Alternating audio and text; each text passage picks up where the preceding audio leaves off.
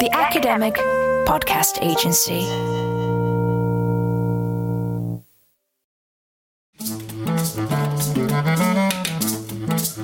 Welcome to the Why Tell Stories podcast. This is a podcast series where we explore exciting experiments in audio storytelling, talk about them, think about them, listen to them. Okay, so we've got a little bit of a change of direction for this episode.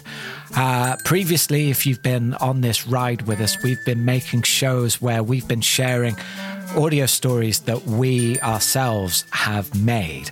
But we thought for this episode and for many future episodes, we're going to take a deep dive into some of the greats that are out there and some of the big names that have come before us.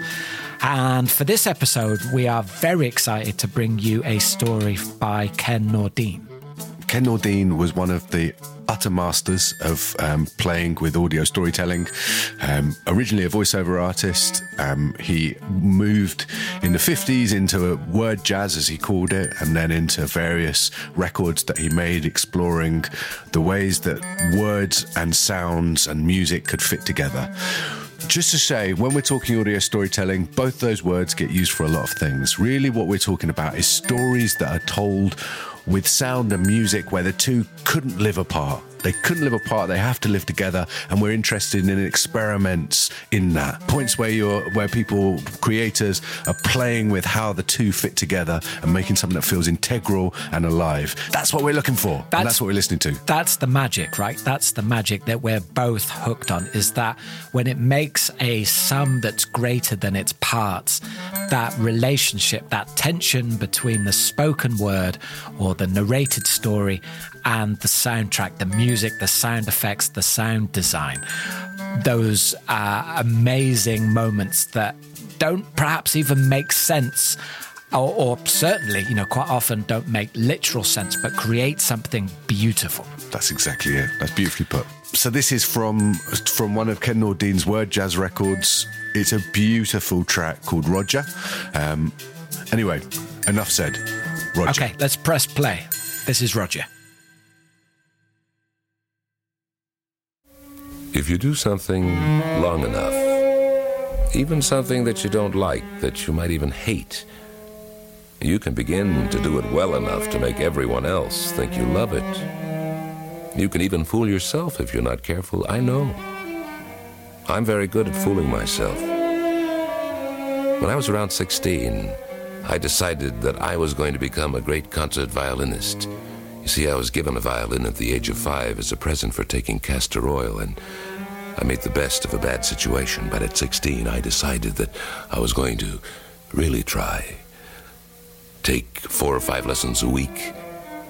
Practice 7 or 8 hours a day from this tremendous teacher who had just come over from Germany. I say I decided. That's a lie. Roger decided. Maybe you know someone like Raj. I used to think he was the greatest thing that had happened to the piano since Walter Gieseking. He wasn't, but I thought so. But there was one thing about him, a tragic character flaw. Something in his smile, his teeth. I told him about it. He didn't know what to say. Oh, he had a game, by the way, that he played with me. He had me go to the piano and strike a chord, and then with his back turned on the other side of the room, he'd name all the notes. I'd start with simple chords like a C chord or an F chord, and then I'd get a distended 11th chord or an augmented 7th or a perverted 27th. Still, he'd name all the notes until I wanted to lean on the piano. He had me on my bloody knees in front of his superiority. And I hated him for having absolute pitch. But then, knowing that he'd gone too far, he became kindly. There are certain kinds of kindness that are like fish hooks.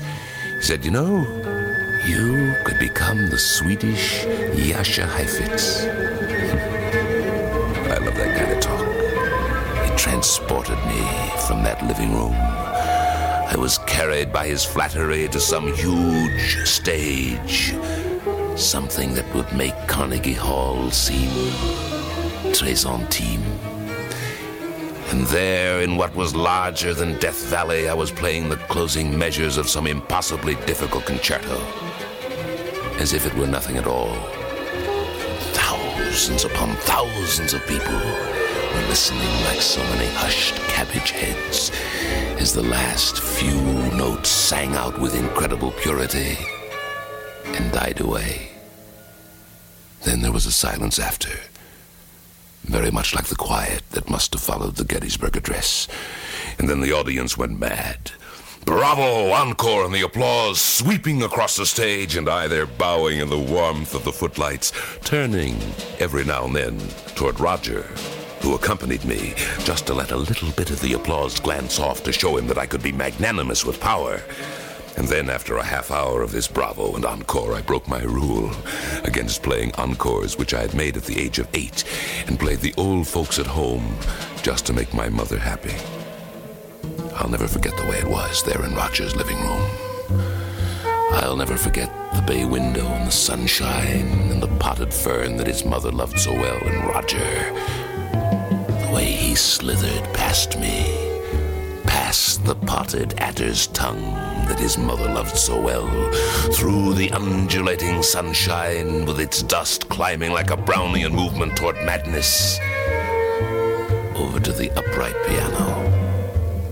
And as he played his favorite composition there in the twilight, the Moonlight Sonata, I saw, as if for the first time, his teeth. And something inside of me sagged. I said, "See you, Raj." And I put my violin in its case. I slammed the front door. I walked the long sidewalk home, not stepping on cracks. And I told F. Tarucci, cement contractor in 1927, I'm through with music. I've often wondered if F. Tarucci, cement contractor in 1927, wanted to lay cement sidewalk like crazy.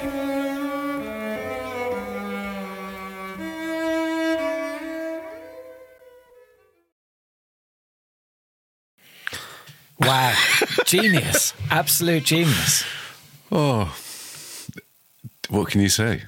What can you say? I mean, wow. So I'm intrigued because I only heard this morning and I've listened to it a few times. And actually, I recommend to the listeners on some of the podcast apps, you can use this, but I've been putting time codes on the stories. So you can actually, as I say, on some of the players, you can go back and you can pick out the story just in this podcast. I suggest listening to that a few times because it's only short and it just gets richer and richer, right? The first question I want to ask you, Dan, is how much of that do you feel is written and how much of it do you feel is 100% improvised? I think with that one specifically, and there's different things for different Ken Nordine tracks, but that one specifically, I feel so scripted. Like the denseness of the language and the specificity of his imagery is like it's. I don't think it can be improvised. I don't think, there's lines in there that just... Yeah, they're so special. I'd have them tattooed, they're like, they're so good. They're so good. So but I think he was just so good. Yeah. In the delivery. I mean, it reminds me, it's a name that you've mentioned a few times in this podcast, and I'm sure actually we'll get into him again. But Mingus has the same appeal for me in the musical arrangements. This is Charles Mingus, jazz pioneer, in those, big orchestra pieces that he did, where it feels so loose, it feels so improvised. Yeah. Yet in order to get that many people playing even remotely, you know, the same riff at the same time or whatever, that needs to be orchestrated, right? And I get the same feeling from this stuff in that it's like, it's so loose in its delivery and it's so wonderfully surreal and unpredictable, yet always following a direct storyline through it.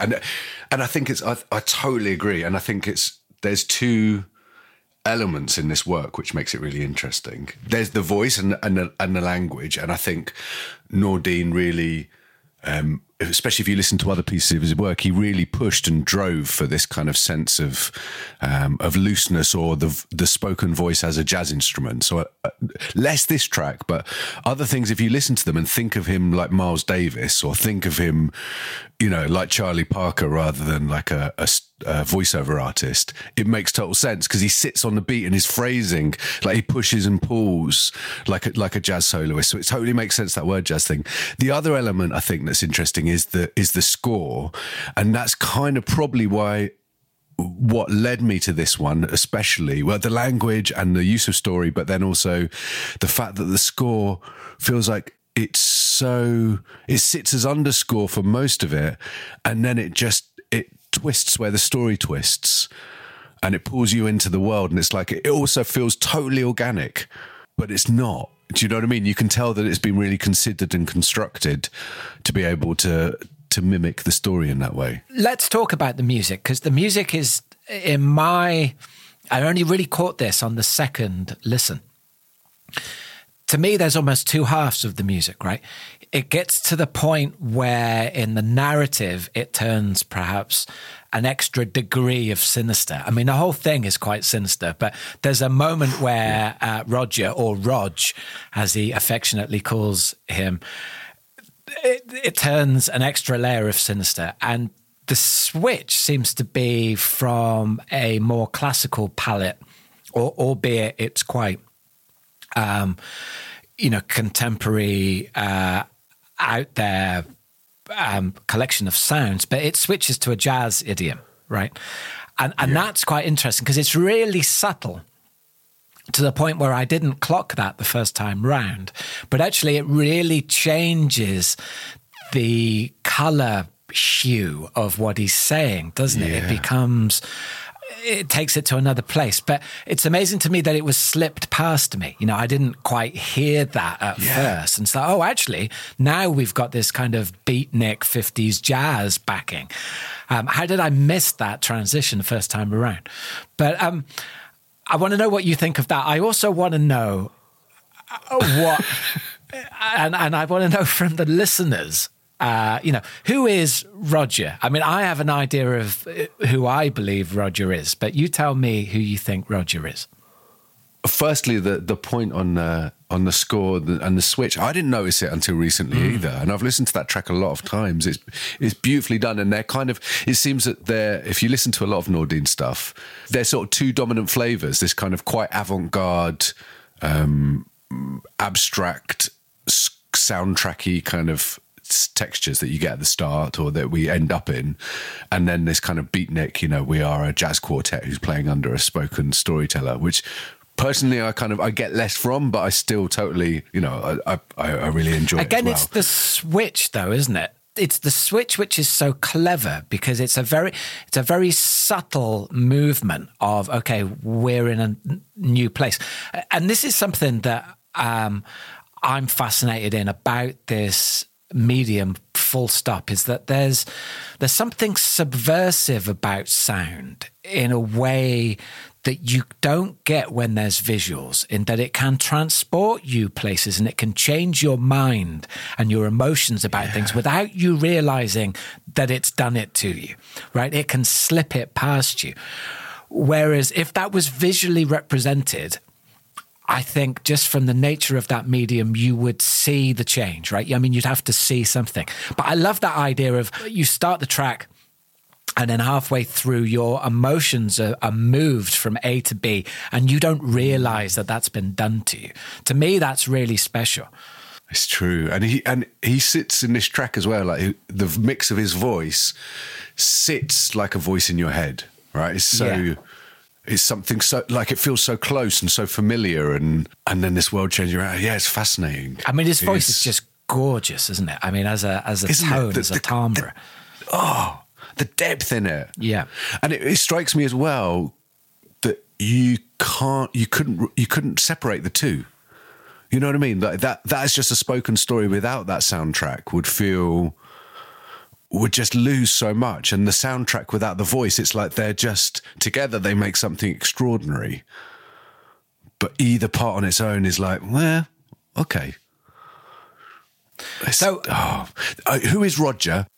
I have no idea. I mean, what a great character. I have to point out when if you listen to it again, when Ken Nordine first references the smile and the teeth, and he does a little sharp intake of breath, something about his teeth, and that's all. It's all it needs. It's like, it's what a beautiful force. And then when it comes back around, and to not mention the teeth any more than just seeing them, and that's enough that he puts down the violin. I mean, it's right. beautiful. Okay, so I'm fascinated because to me, I've got this quite clear interpretation of it in my head, which I don't, for one moment, think is the correct interpretation.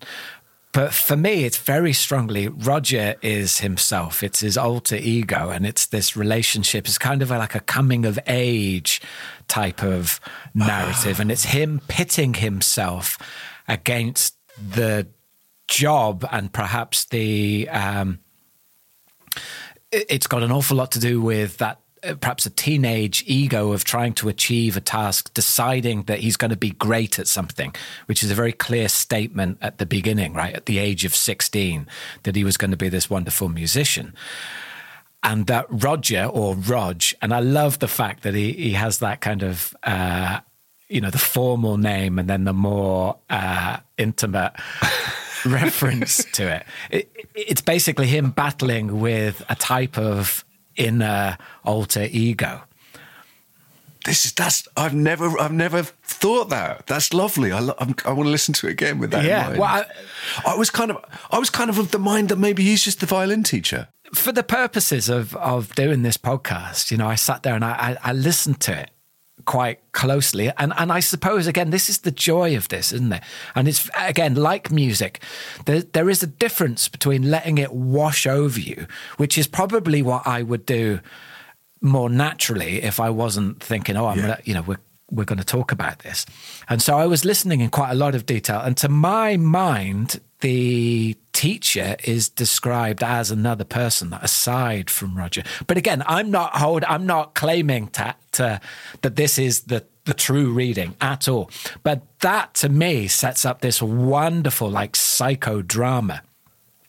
Yeah. And he does clearly say it was Roger who decided. Oh, it's so good. And can I just point out the line that just is the line to end all lines for me, which is there's a certain kind of kindness that's like fish hooks.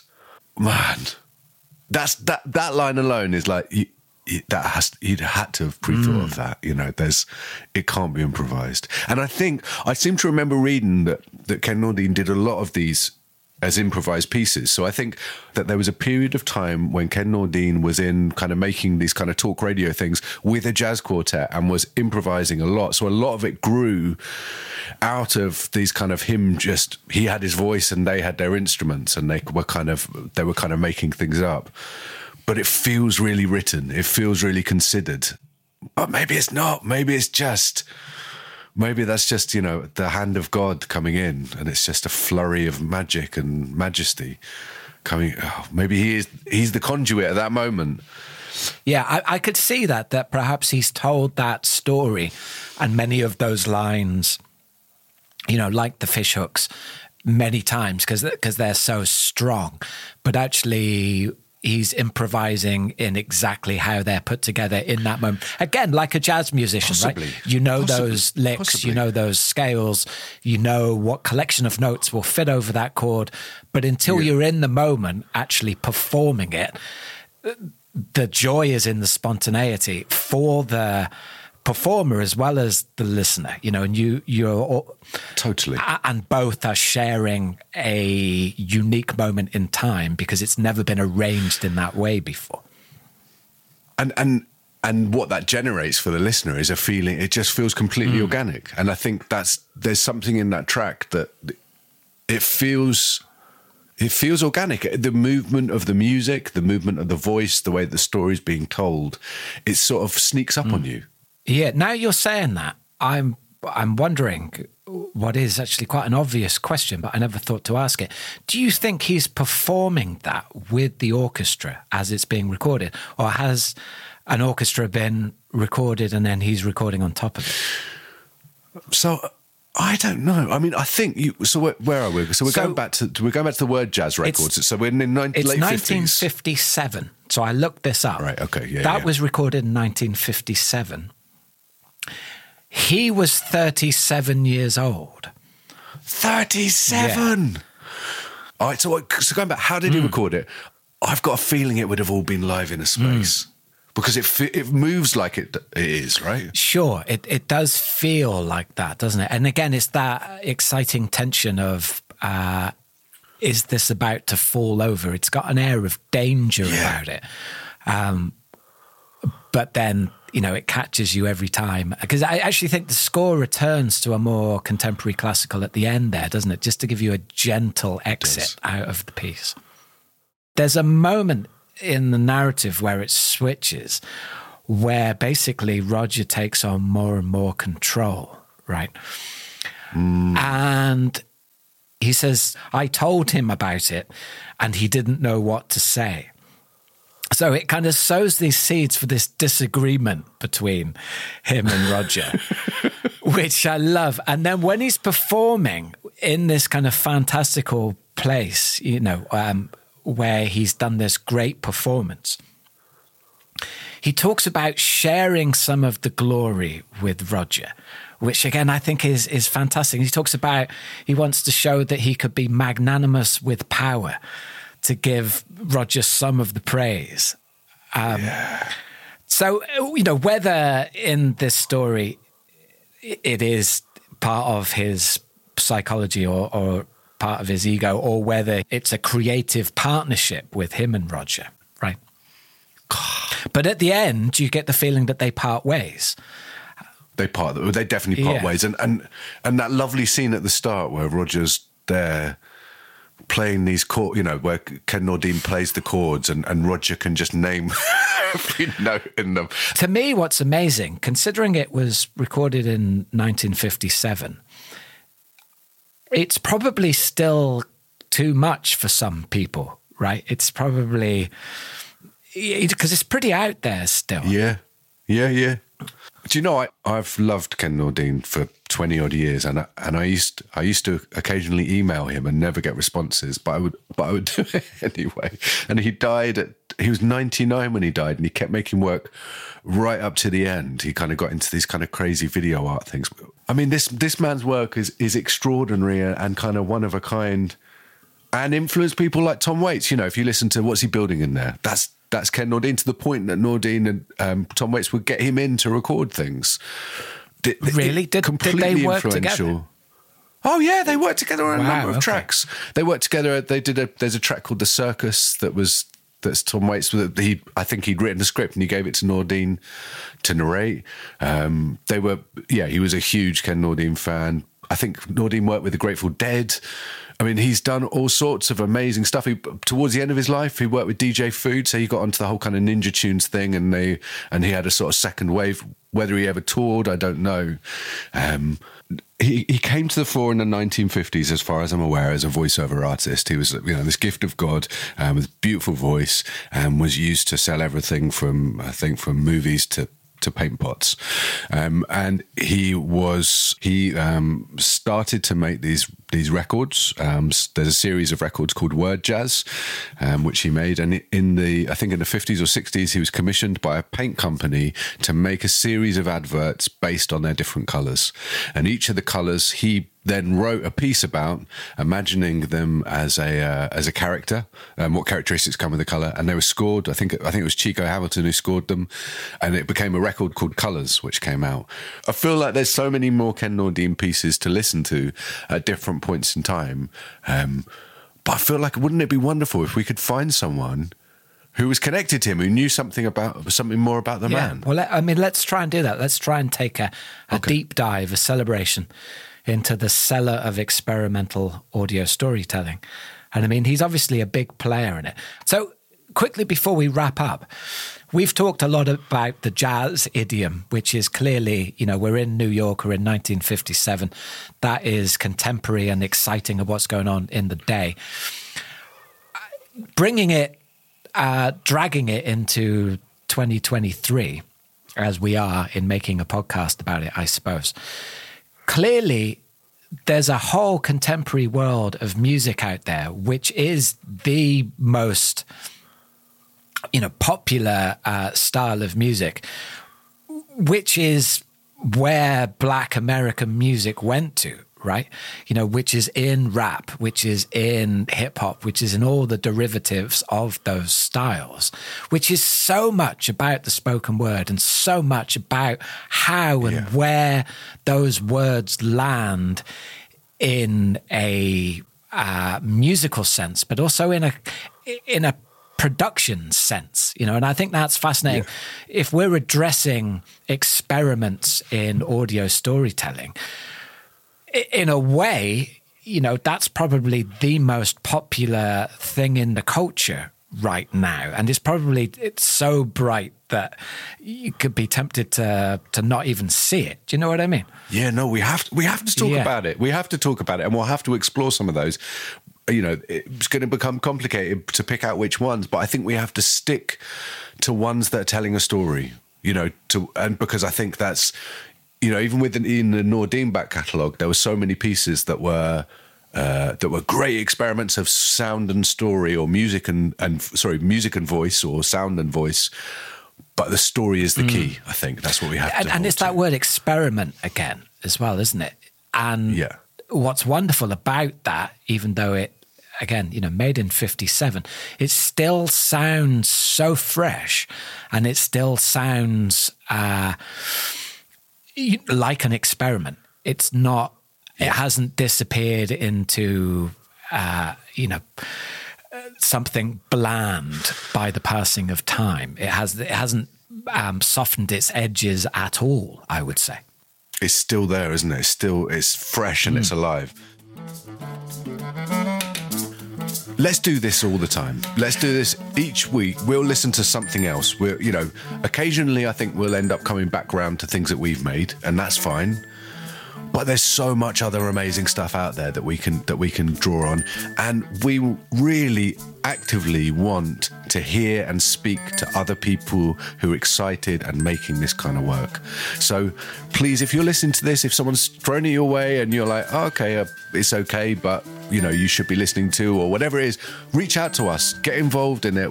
Let's talk. We're audio junkies. We need a fix. If you've got something exciting that you think, I bet these guys haven't heard this, then we really want to know what it is. And, and if you've got some relationship to it, you've got some, reason why you want to get excited about it with us, then, we can make that happen too. So we're going to continue to take a deep dive into the experiments of audio storytelling. And I think there's, within those experiments, we've got this we're looking at some of the early work now. There's some amazing stuff that's happened, as Will said, in a contemporary sense as well. There's so much stuff to span and explore, right through to the kind of cutting edge 3D sound storytelling that's happening at the moment. We're up for all of it. Okay. Wonderful. All right. We'll see you in the next episode. Please get in touch if you've got something to say, or if you want to give some feedback about the show. You can get in touch with us at info@academicpodcastagency.com. That is info@academicpodcastagency.com. You can also, DM us on any of the social media places. Okay, I think that's it for this week. Unless you've got anything to add. I think there's so much, but we'll just start another episode and we'll take it from there. All right, see you soon. Take care of yourselves. Be lucky, Will. Goodbye.